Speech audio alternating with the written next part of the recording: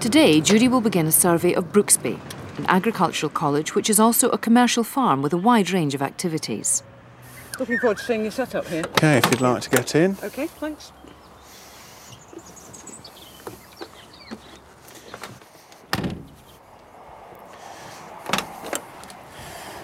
So, first one's across the road. Yes, and then we can go on from there to the dairy unit.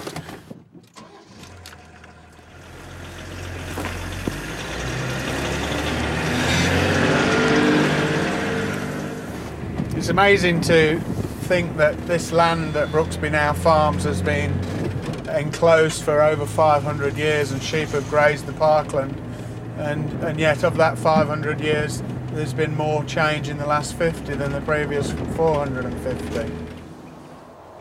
Going down the farm drive, one of the first things that's immediately apparent, of course, is overhead high tension cables. Farms very often have something like 11,000 volts coming into them. Cables are quite low, and there's the potential for impact with machinery and the cables, which can have disastrous effects.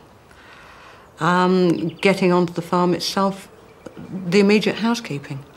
I'm looking to see how tidy the farm is. I'm looking to see if there's any containers lying around, any plastics lying around, if the fuel stores are bunded, or if they even need to be bunded because of the proximity to a watercourse. And that will give me an immediate impression of the sort of management and safety management we have on site. Special care must also be taken of chemicals, which can be hazardous to the health and safety of workers and potentially harmful to the wider environment as well. Okay. Well, the first thing here, Andrew, I'd be looking at doing would be replacing this door or fitting a locking bar. You've got an ordinary mortise lock, and it's quite easily kicked in if anyone had the mind, and a steel-faced door, 5-lever mortise lock, or a locking bar going across the front of it to prevent and repel all invaders, I think is perhaps a good idea. The regulations demand containment in case of spillage, and I'd ask for across the bottom of that door that the breeze blocks be built up. It may seem to create a trip hazard, but in fact it's containing the pesticides, and it's the lesser, once again, of two evils that we're looking at. And the regulations say that the containment must be 110% of the substances that's stored, the volume of the substances that's stored in here. So that needs to go on. You've got a crack across the floor. I don't know what's caused that. Well, the floor was sealed, but it's obviously the ceiling's worn out, and you can see around the edge of the wall that the sealant is still in place, and it's just a matter of resealing the floor, which will seal the cracks as well. Yeah, as long as the resealing of the floor actually seals the cracks, you know, that's the main thing. A couple of other little points. You've got up here, you've got some high-level storage, and there's two things that can happen. Someone's either going to stand on a chair and fall off it as they're trying to get into it, or they're going to pull the whole lot down on top of themselves as they go like that. And as you do the work to upgrade the chemical store, I'd suggest that you try and bring as much down to as low a level as you possibly can. Everything else is fine, but I see you've got the age-old problem of disposal of containers. Yes, the metal containers are a particular problem, as you can appreciate, and our policy with those is to crush them and bury them on an improved site away from any watercourses, and that's what we're doing at the moment. Yeah, I think it's about the only thing you can do with them, because no one else really wants them. And over here, of course, you've got some plastic containers, and what are you doing with those at the moment? Well, at the moment, I hesitate to say that we're actually burning them, but from an environmental point of view, we're open to any suggestions for recycling them. Yeah, it's not just from an environmental point of view, because you can get toxic fumes coming off, of course, even however well you rinse them. There's some of the agrochemical suppliers now are offering a recycling service. They'll actually come and collect them, and they recycle the bottles. Now, these people are few and far between, and there's work being done on that at the moment, and I think that's no bad thing. Right, so if we go across now and have a look at your silage, what have we got here? Oh, these are the silage additive containers, and we use different additives on our silage nowadays, and we use these big containers to avoid manual handling and having to touch the chemicals. The other thing about manual handling, of course, we've now got the big bale.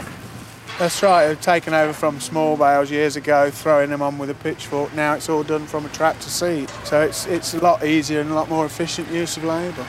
certainly lots of saving on your back as well. I remember the days on the bale sledge and not much fun. No. Creaking joints and everything. So of course we've got silage here, and presumably with this already being put down, it's got to be grass silage. Yeah, it's grass silage made at the end of June. And it's had the acid put into it? Yes, we put an acid additive onto it and then cover it with black plastic and the tyres, as you can see, to seal it and stop the air getting in. But while silage is stored, it can produce waste. This runoff is a pollutant and has to be collected in special tanks separately drained from rainwater. If the silage runoff entered any streams which fed water supplies, it could have a wide environmental impact on the general public. OK, so you've got the runoff, and obviously you want to avoid the risk of pollution. What are you doing about that? Well, what we do is we wilt the grass in the field. We're aiming to get silage of 30% dry matter, and that obviously reduces the risk of pollution. As you can see, this is a purpose-built bullpen and our old bull here. But having said that, you can never be too careful, because last year we hired a bull that actually managed to clear over the top of this and was away. So it's important to always be wary of any bull. Well, you could have made some money entering it for the Grand National. That's right. Yeah.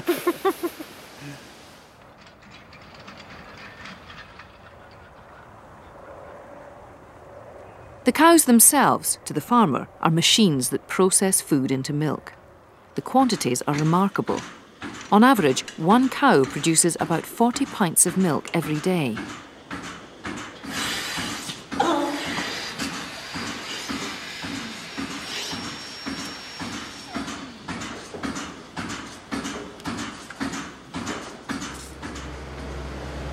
The milk is carefully stored until it can be collected by tanker.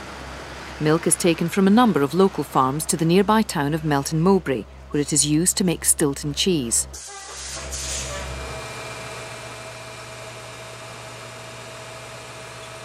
When we buy cheese or milk or any dairy product, most of us take it for granted that it's going to be safe to consume.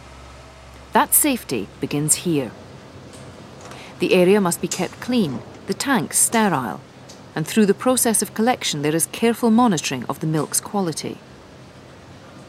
But milk production on a dairy farm is another process which involves a complex set of risks to the farmer, which must be managed and balanced one against another. One example of balancing hazards and risks with the benefits of carrying out operations is the foot bathing of cattle. The substance used for foot bathing cattle is formalin, which is obviously a high cost rating. But the balance is that by using an alternative chemical that was safer from a cost point of view but not as effective, we could be increasing the risk in another area by the necessity to carry out additional foot treatments and trimming, which in our experience and from our risk assessments presents a far higher risk. This is just an example of the balance that one has to find with a number of operations.